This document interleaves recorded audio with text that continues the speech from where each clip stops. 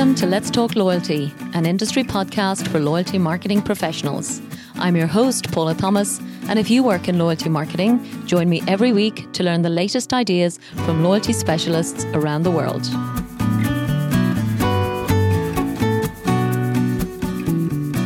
Are you leading a loyalty program in the UK and wondering what will be important in the future? Would you love to hear brand new research into loyalty trends so that you can figure out how to future-proof your program? Well, to launch Collinson's new partnership with Salesforce and Salesforce's new loyalty management module, these two leaders in loyalty are hosting an exclusive event in London all about future-proofing loyalty. It's being hosted at Salesforce Tower, right in the heart of the City of London, on Thursday the 12th of May. So to get your free invitation, simply register on invite.salesforce.com/future-proofing loyalty. It promises to be a wonderful afternoon, a chance to meet and mingle with other loyalty professionals, and be inspired with some wonderful ideas for the future of your loyalty program. Hello and welcome to episode 218 of Let's Talk Loyalty, an interview about the largest travel loyalty program that you might not have heard of, because I certainly hadn't. The Global Hotel Alliance owns and operates the GHA Discovery Program, the world's largest loyalty program for independent hotel brands. It encompasses more than 500 hotels across 35 brands in 85 countries. In 2022, GHA Discovery expects to surpass 20 million members. So I was delighted to be joined today by Christy Gohl, VP and Head of Product at Global Hotel Alliance, to understand this loyalty program, which just relaunched in late 2021. I hope you enjoy listening to her insights on the unique challenges and opportunities of building a loyalty program without points throughout the last 2 extraordinary years.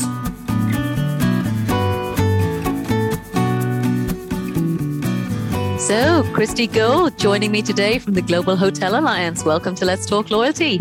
Thanks so much, Paula. It's a pleasure to be here. I have to confess, Christy, I know, I suppose, probably the least about hotel loyalty as an overall sector. My regular listeners will know I'm ex-airline, so definitely a passion for travel. But I actually randomly got into loyalty in the telecoms business. So a whole different, experience to what you guys are doing. There you go. Yeah. So listen, and the reason I'm prefacing the conversation with that is that I wasn't aware of the GHA Alliance. As much as I love all of the individual hotel brands, I hadn't realized you had this incredible group behind it. So obviously doing great work now on the building of the brand and obviously the loyalty proposition, which we're here to talk about. So listen, let me kick off with my usual opening question, Christy. I think you know that I love to know, what do loyalty professionals admire and respect, and I guess feel loyal to? Because I think you're going to give us a slightly left of field answer to a standard loyalty program. So what are you going to tell us?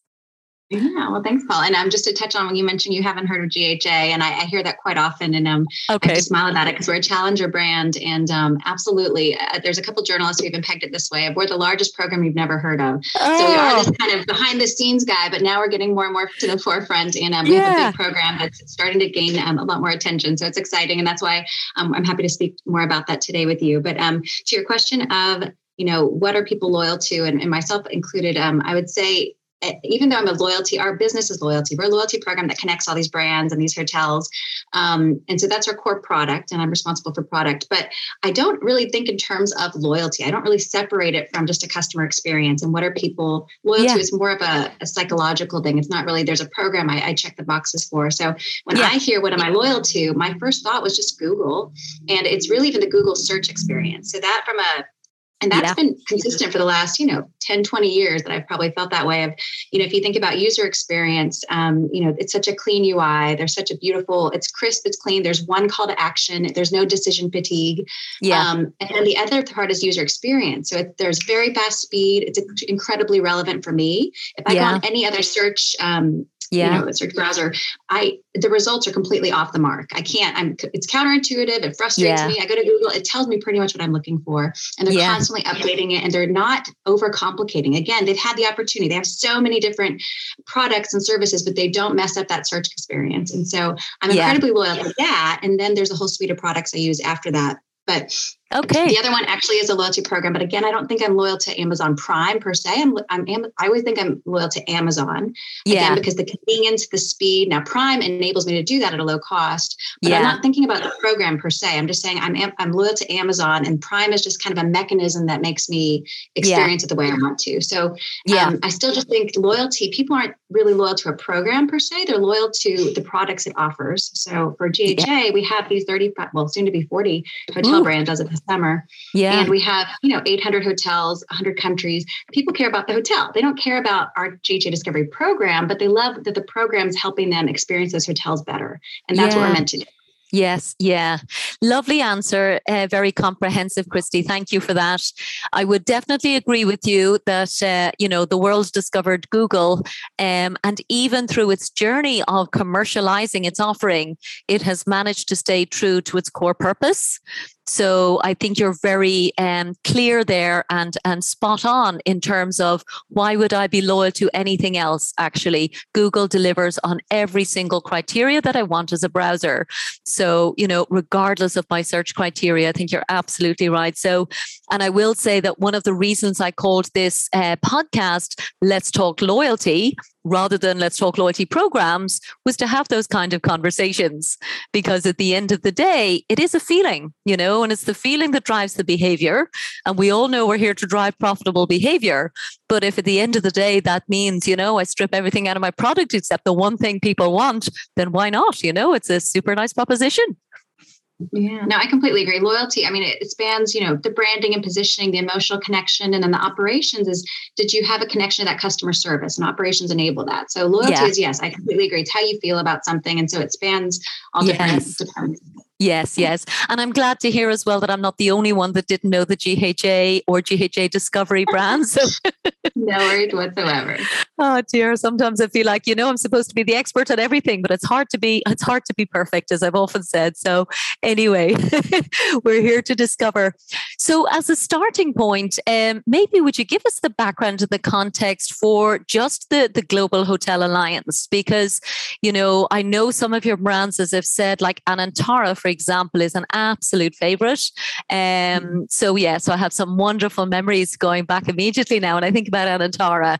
So where did the concept come from in terms of, was it purely a loyalty play that the GHA was created for?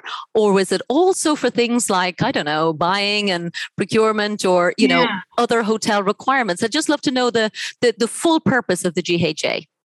Absolutely. Well, actually, it was founded in 2004. It was a startup back then, started up in Geneva, and it was a handful of brands and Oracle, it used to be Micros, who's now been acquired by Oracle.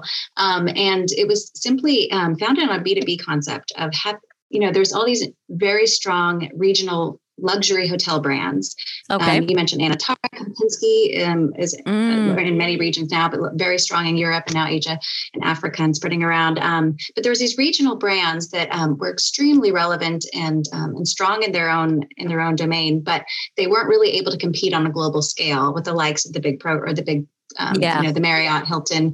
And so what they did is they came together and we created this alliance. I say we, it was 5 years prior to me joining, but they created this alliance just to help them compete. So in terms of being able to negotiate partnerships, a little bit of procurement, sales contracts, discounts on technology. So kind of just basic operational and business aspects. But it came to be by 2009, very much we realized all of our brands and hotels were on the same systems. They were all on Opera systems.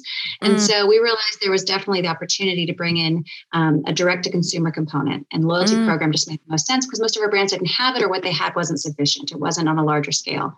So I entered and we developed the program in 2009. We launched in 2010. And that was our first iteration. That was back when we had only 12 hotel brands, 320 hotels. And our first year, we got 1 million members. And so that was fun. We started building it from scratch. And and we went through all the different turns of, direct mail fulfillment and the cost that went through that. We had production facilities in all different regions. And so a lot of interesting learnings on that. And then email marketing was extremely cost effective for us. So very much all of our marketing efforts, since we had, we're running on a purse string, we charged very low fees to our brands because that was just kind of where we got our fit.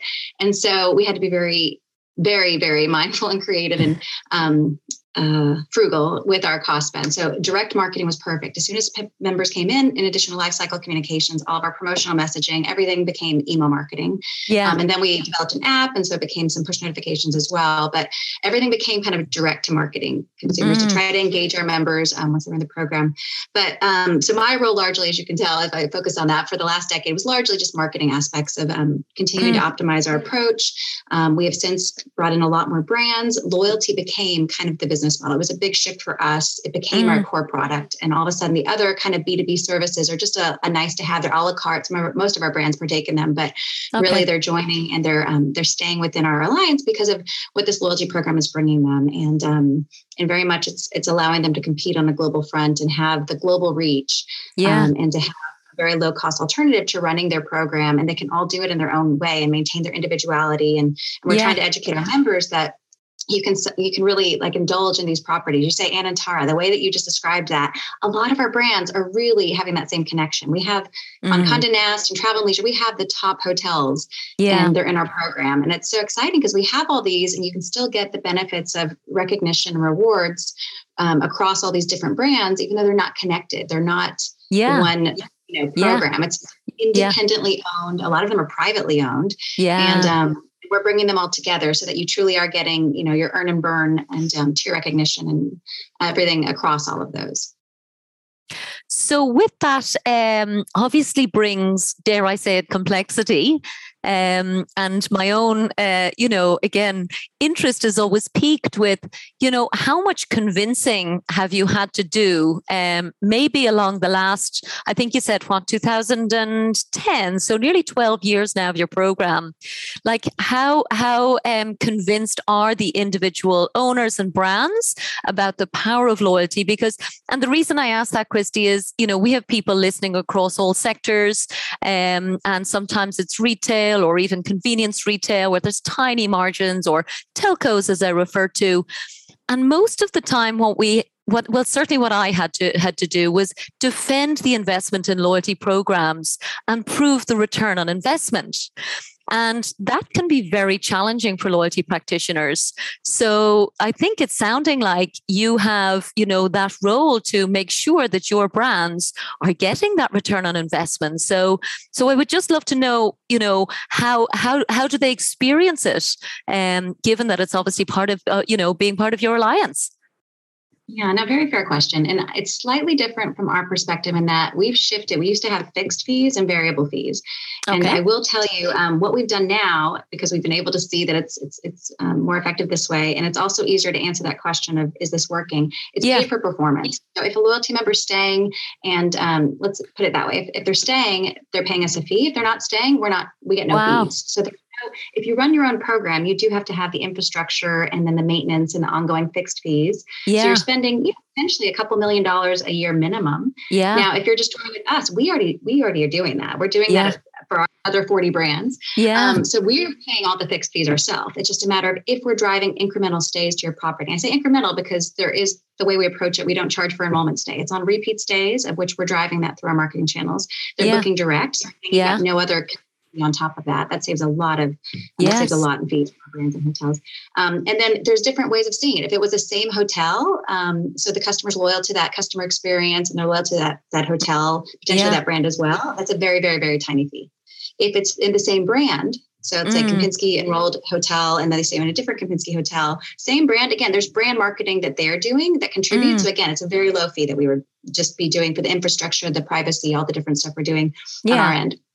Part that we really focus the most of our efforts on, and what a lot of our brands and hotels expect the most of and attribute very much to us, is what we call cross-brand. This is where you enroll at a Kempinski and then you go stay at an Anantara. Well, very likely a customer didn't know to do that without our program. And our program really helped them do that through the different mechanisms, the value proposition, our marketing. And so by doing that, we have the higher fee for that. And so that's what, but it's still very low compared to, an OTA or any of the other channels out there. So that said, that's kind of how we're set up. That's our model. And very much brands are able to see, because it is just for performance, they can see what that return is. And our existing brands have all seen that very much it's very profitable for them. And that said, they've re-signed their contracts. We have a brand new program as well. And I'm saying that because in December, we launched what we call 2.0 is the working name, but it's just a new iteration of our GHG Discovery program, the loyalty program. Yeah. And prior to that, our program was largely recognition. It was you're getting these hotel benefits throughout your stays, but at the higher tiers, you got what were called local experiences. And this was saying, our brands and our hotels are so different. They're not points. We hate points. We still have the Challenger brand. We're not points. But that said, we had to offer something different because we're not trying to be like for like with these other programs. Those other programs are very, they're doing what they're doing well. And if you like that hotel, we call them the cookie cutter hotels. They're diversifying a bit as well. But if you like that exists, you're going to find that you're going to be happy there. We're the ones who offer you something different. We offer you something unique in terms of the hotel product, but also our program had to be unique as well, so that they felt that represented them best. And it would appeal to the type of customer who would be staying there. So that's where we said, you don't need to worry about points. We're going to give you a way to experience your surroundings more. It's an authentic experience, the hotel curated, and it varies by hotel. So you couldn't really explain it, but once you experience it, like, wow, this is amazing. And it was really high value because you couldn't put a price to all these things.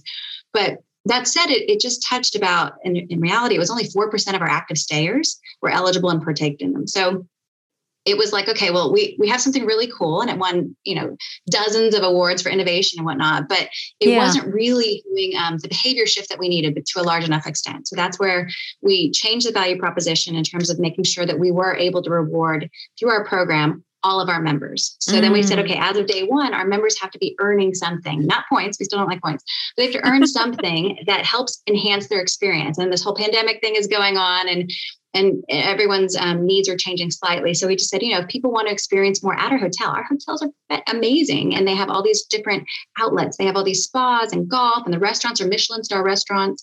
And so how do you make sure that's part of the loyalty program? Before it was only based on your stays and your rooms.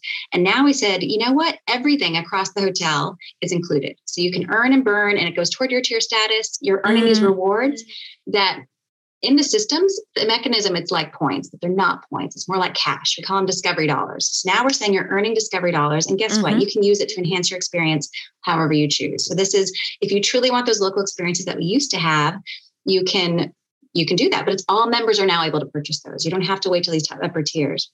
But you purchase them with either cash, like actual normal payment tender, or with our reward currency, discovery dollars.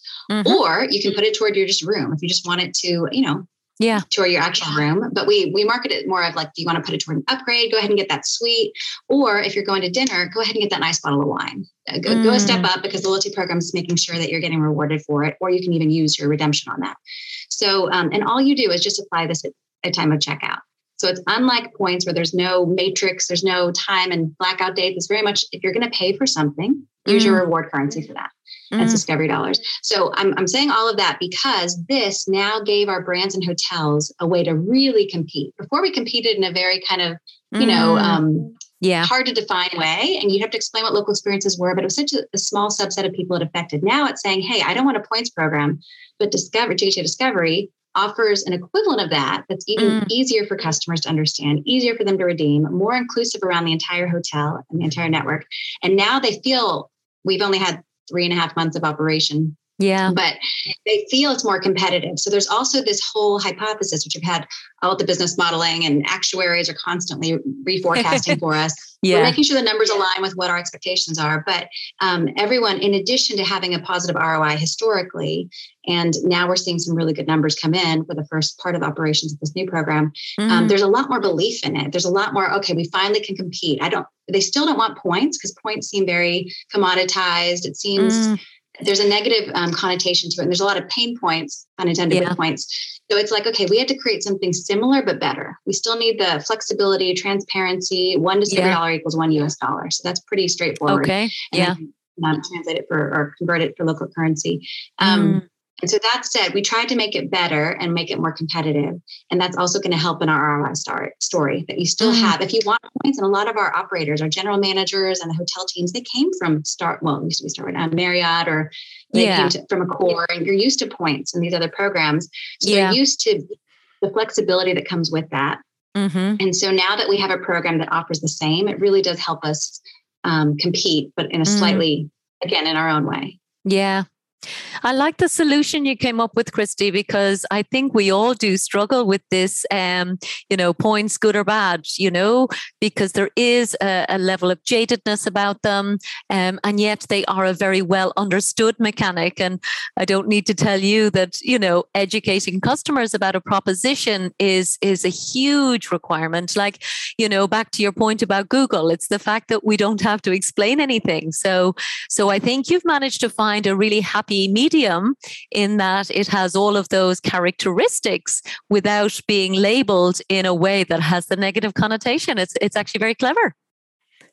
Thank you. Yes, it opens up so many doors. It really does, because when we didn't have it for a decade, there was all these hurdles we kept hitting, and we kept saying, but we're still different. We're different. But it's at some point you realize, okay, it only goes so far, and it made us step back and really reevaluate. And it took customer research. We did these focus groups in all these different regions. And we had to hear from them kind of what they needed, which was generally they needed simplicity and transparency and value and equity in terms of fairness and all these things. And we just thought about, we're like, our current proposition's not really touching on these. And so how do we, refocus and reshape? And we did. But I mean, from a roadmap perspective, the other thing we need to do, and what every other program has done in some extent, is to expand beyond your own offering. So if partnerships, right? Partnerships has so much opportunity. And when I say direct marketing is so cost effective, partnerships can be very cost effective. Yeah. And so that's where, again, if you have an ability to do currency exchange, that's where you open the door. We've been doing tier matching for all this time, and it only goes so far. And our previous award couldn't have been exchanged because it was the value was very, blurry and elusive. It was just such a high value. If something's 500, the equivalent of $500 US, that's hard to exchange for a large subset of people. So that's where, again, currency exchange really opens up a lot of doors for program growth and ability to expand our offering to our members. Yeah. And I was reading as well that it is digital only. Am I right? You haven't, for example, issued plastic cards like, I still have. No, we can't now. We wasted millions of dollars back in the day, and 30% deliver in China or Russia. You never got your card, and it was ridiculous. Not wasting that anymore. For us, it wasn't necessary, and we have our website and our app, and at hotel level, they can look up anything at the front desk. They can look up in the system, so everything is very much handled. So it seems to be working best for us. And I'm just curious, Christy, about the role of the pandemic. Would you say that was instrumental in, driving change, for example? I mean, this is a huge project to take something that's, known and loved and trusted, albeit with limitations. As you said, it was so exclusive at the high end. And I think transformation is something we've all been talking about for such a long time. And, we've all had those roadmaps and still do, of course. But this particular innovation in terms of scaling to, I guess, 100% of your members, do you think this was driven by changing consumer behavior through the pandemic, or was it something you think would have happened anyway? Yeah, I mean, very convenient for us, we started this project. We started an exploratory in February 2019. So this was a year prior to the pandemic really hit. So we were starting it because we saw, it was kind of the trifecta of, in our reporting, we could see in the customer metrics that things were the numbers were starting to were plateauing. It was still a positive story, but if you looked at it, one example, like, the repeat stays, the numbers going up and up. If you look at it that way, it looked very positive. If you looked at repeat stayers, the people who were doing it, that was, the growth was either diminishing or it was going down. So all of a sudden that was a negative. We had kind of a new lens on the reporting, and it allowed us to see that, we're not looking as good as we thought we looked, or there was that, as well as we were truly maturing. It was a decade old in our program growth. It used to be, 50% year over year growth, then 35, then 25, then 20. And we could see that this was going to start plateauing, and our shareholders, and we're also like a startup. We like to act like a startup. We want to see the big growth every year. So we had that. Yeah. And then competitively, we saw everyone else kind of entering our space. Well, two ways. One, there was the consolidation. That's where Bonvoy was going all in, and then Accor was going all in with Accor Limitless. So they were all just getting big. So the consolidation was making it more and more that we were competing with these global programs and they were so loud with their spend, and OTAs were spending billions of dollars of spend. Yeah. And so customers were seeing more and more of those at the forefront. So we knew we still had to continue to innovate, to stand out, to be different in our own smaller way. Yeah. And then the third one was truly that we had people entering experiences space. We said we were always unique because we had these local experiences. Yeah. But you had all those other programs, including the OTA, online travel agents, who were coming in offering experiences. Now, they weren't doing what we were doing. They were doing something, though, and they were doing it much louder. So people just could use them, and all of a sudden everyone was on our space. Yeah. And the fourth thing, actually, was that we had new shareholders coming in who believed in what we were doing and the trajectory, and they gave us an influx of capital to go invest in the program, larger than we usually would. Our OpEx was very relatively small, and this is all of a sudden a great opportunity to do something big. Yeah. So we all agreed, shareholders' approval, to do an exploratory with customer research, just have an understanding of what people wanted back then. We called it Discovery 2025 because we were saying, what do you want now, but what do you think you want in 5 years? Okay. And so that said, we were trying to look for it. No one knows what they need in 5 years, but we were just saying, try really hard. And we were trying to understand. It was cross industry. It was not about hospitality, but we wanted to just understand, the trends that are there, the themes that were emerging across regions, and see if there was a red thread across them. Yeah. And we did that. We crafted the program, all that. Well, then we are meant to be signing. We did the business requirements. We did the project plan. We hired some team members. We had everything laid out. We were going to launch this program in a year, and that was already extremely ambitious. Yeah. And then all of a sudden in January of that year, 2020, was when it started hitting China. And we have a very big presence in China. We have, 50 some odd hotels there, 1 million members there. Yeah. So already that was starting to hit us. And then we watched it little by little. By March, it affected everyone. So that's where it was like, okay, guys, go ahead and keep doing what you're doing, but don't sign any vendors. Don't spend any money, but go ahead and launch a program. It's like, okay, hang on. Well, how are we going to do this? And then we also kept, in hindsight, how long it took. But at the time, we're like, oh, well, this will pass in a month or 2 months. So let's see what we can do. Let's put it on hold for a little bit. Or it was a day by day kind of pivot or shift and trying to understand, what do we do? But everyone still believed in it. And so a lot of it was just keeping the momentum going. And it became more and more relevant what we were doing. A lot of our program, I was talking about the reward currency, but that also gives you flexibility. And so for our members, they want more and more flexibility. That's becoming more relevant. But the other thing that was really cool that was emerging was a concept that we had deemed back in 2019 when we crafted it, Live Local. And this is the whole thing of, at our hotels, you're welcome with or without a stay. If you're just a local member and you're around our hotels, go in for a drink at the bar, you should be rewarded for that. Wow. And we should be bringing you in to come into our restaurant, to come into our business center, come into our lounge, use the pool, use the gym, use the beach access. Yeah. All of this, or previously, was limited to people who stay at the hotel because that's how the business worked. Yeah. Well, then it became a matter of, well, why don't we open up to locals? And then during the pandemic, that's 100% what you had to do because no one was traveling. Yeah. So then it became, hey, please come take advantage of our hotels. And as a member, you're getting these, offers or free drinks for the first hour or whatever it is. And then our hotels really needed to rely on that.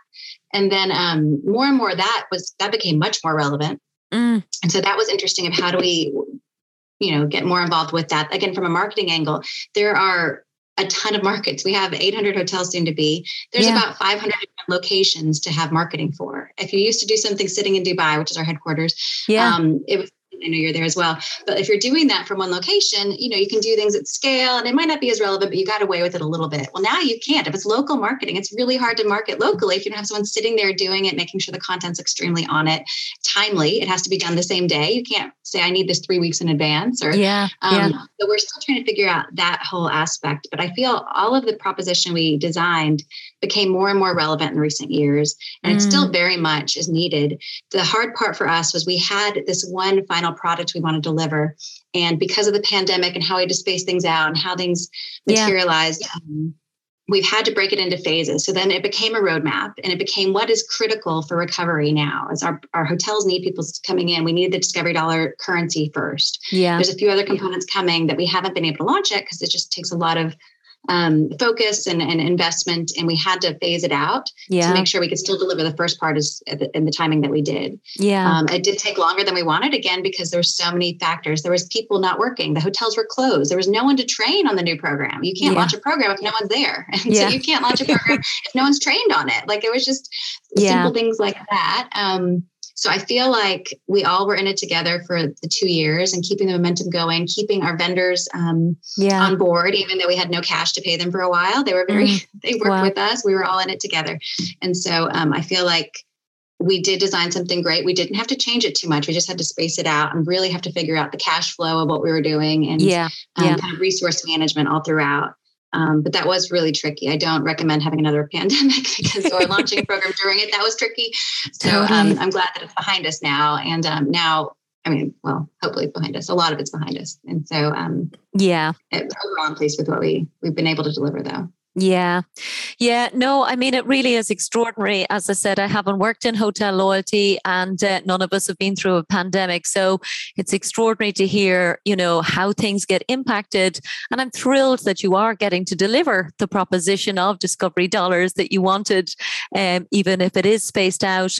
And I was looking at your numbers there as well, Christy, just before we came on. So it says soon to be 20 million members, driving over $2 billion in revenue and 85 industry awards for marketing and program innovations. That's all amazing.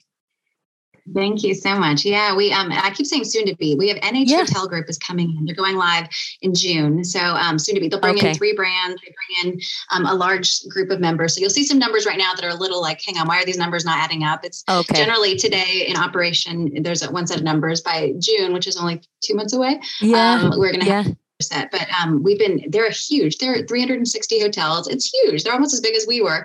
And so for them to come in, that's a lot. That's been years in the making of planning out all of their systems integration, all of their marketing integration. They have a very successful program called NH Rewards. It wins the #1 hotel program in many different categories as well. And we had to make sure that what we were doing was adding value to their program, to their members. We did not want to dilute it. They were not going to let us dilute it as well. And we had to make sure that we were really thinking through everything and being methodical in our approach. And they're coming on in a couple of months. And so they're going to help make those numbers look a lot better.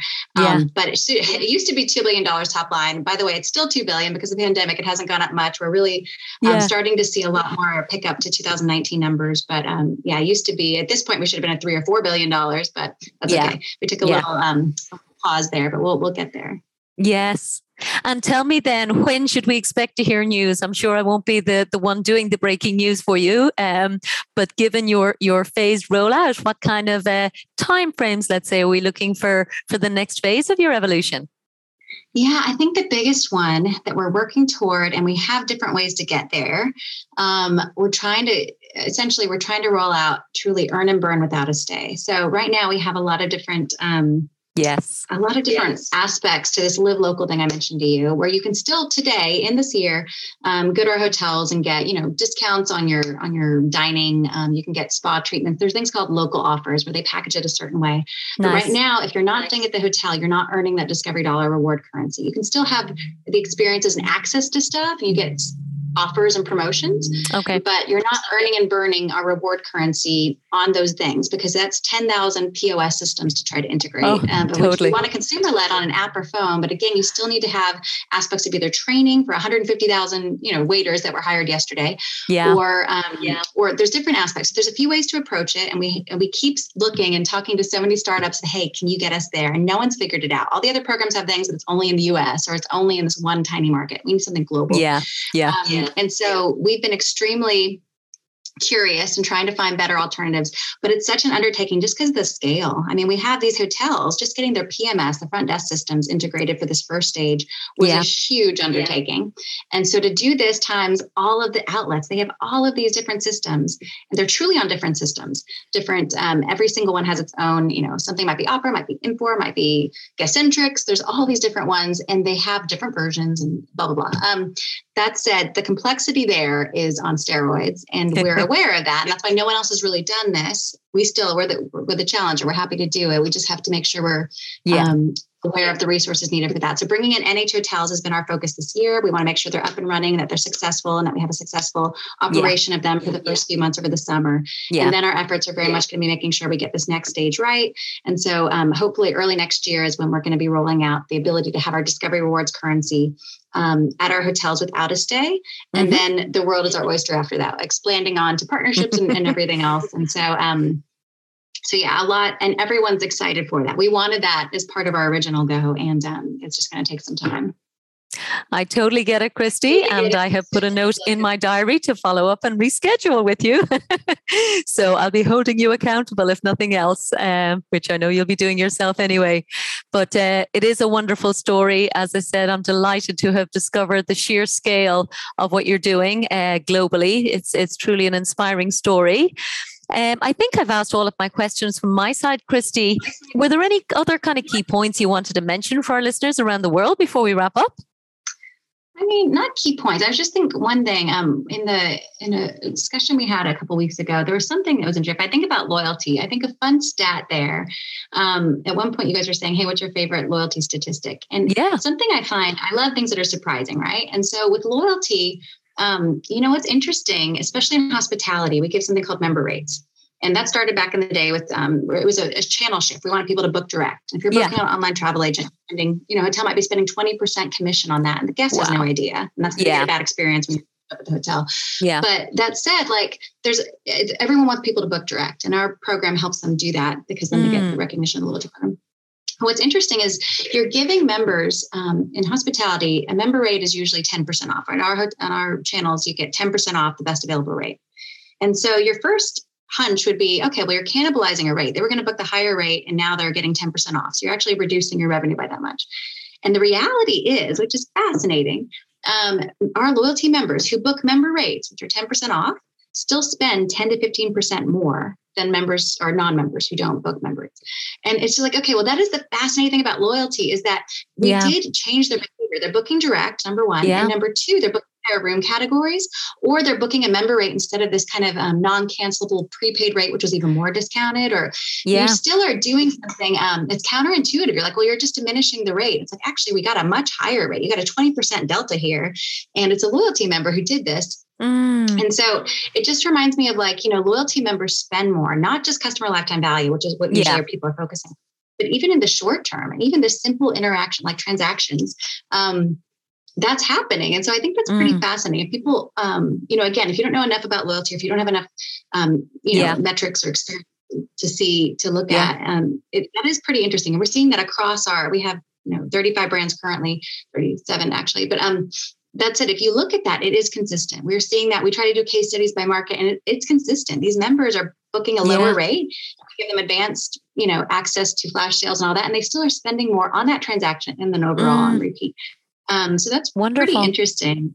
And, but the more fun stuff, that's just kind of behavior and spend. But as a marketer, the engagement metrics are really fun too, because if they're loyalty, you have a lot more ability to capture them. You get the consents early on. You have a lot more excuses to talk to them. So you can tell them about an account summary, and then you can throw in some promotional as long as the ratio is there. And again, with the cookieness, like if you're going from marketing lens, the cookieless future, it's first party data. And so you not only are collecting it, therefore you can use it, you can also store it in a way that can be used for reporting. You can use it for personalization of content. You can use it for all these different things. And so loyalty just makes everything so much easier.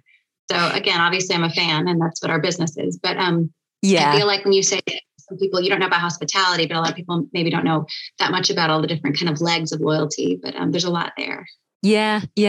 It's wonderful, Christy. I love talking to people like you who clearly love what you do and ask the right questions, because to go back to my earlier point, a lot of the time we're defending spend, or we're really having to convince people that it's a worthwhile investment. So with those kind of deltas that you talk about, there's actually credibility there. It is a business. This is not something we're doing, just to be fluffy or even to keep up with the competitors. There's genuine, compelling increased spend, and how we attribute it and measure it and all of those things. I know they're complex, but they have to be talked about. And we have to admit that we mightn't have 100% clarity on how to achieve that. But if you don't invest in taking care of your customers this way, you'll definitely never get it. So it's a great story. As I said, I'm definitely putting a note in the diary now so we can make sure to have you back on the show next year. So with that, I just want to say, Christy Goh, Vice President and Head of Product for Global Hotel Alliance, thank you so much from Let's Talk Loyalty. This show is sponsored by The Loyalty People, a global strategic consultancy with a laser focus on loyalty, CRM, and customer engagement. The Loyalty People work with clients in lots of different ways, whether it's the strategic design of your loyalty program or a full service, including loyalty project execution. And they can also advise you on choosing the right technology and service partners.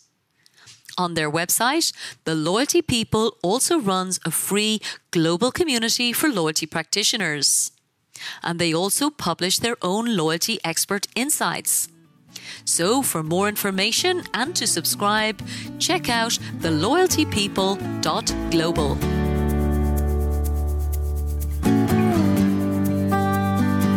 Thank you so much for listening to this episode of Let's Talk Loyalty. If you'd like us to send you the latest shows each week, simply sign up for the Let's Talk Loyalty newsletter on letstalkloyalty.com, and we'll send our best episodes straight to your inbox. And don't forget that you can follow Let's Talk Loyalty on any of your favorite podcast platforms. And of course, we'd love for you to share your feedback and reviews. Thanks again for supporting the show.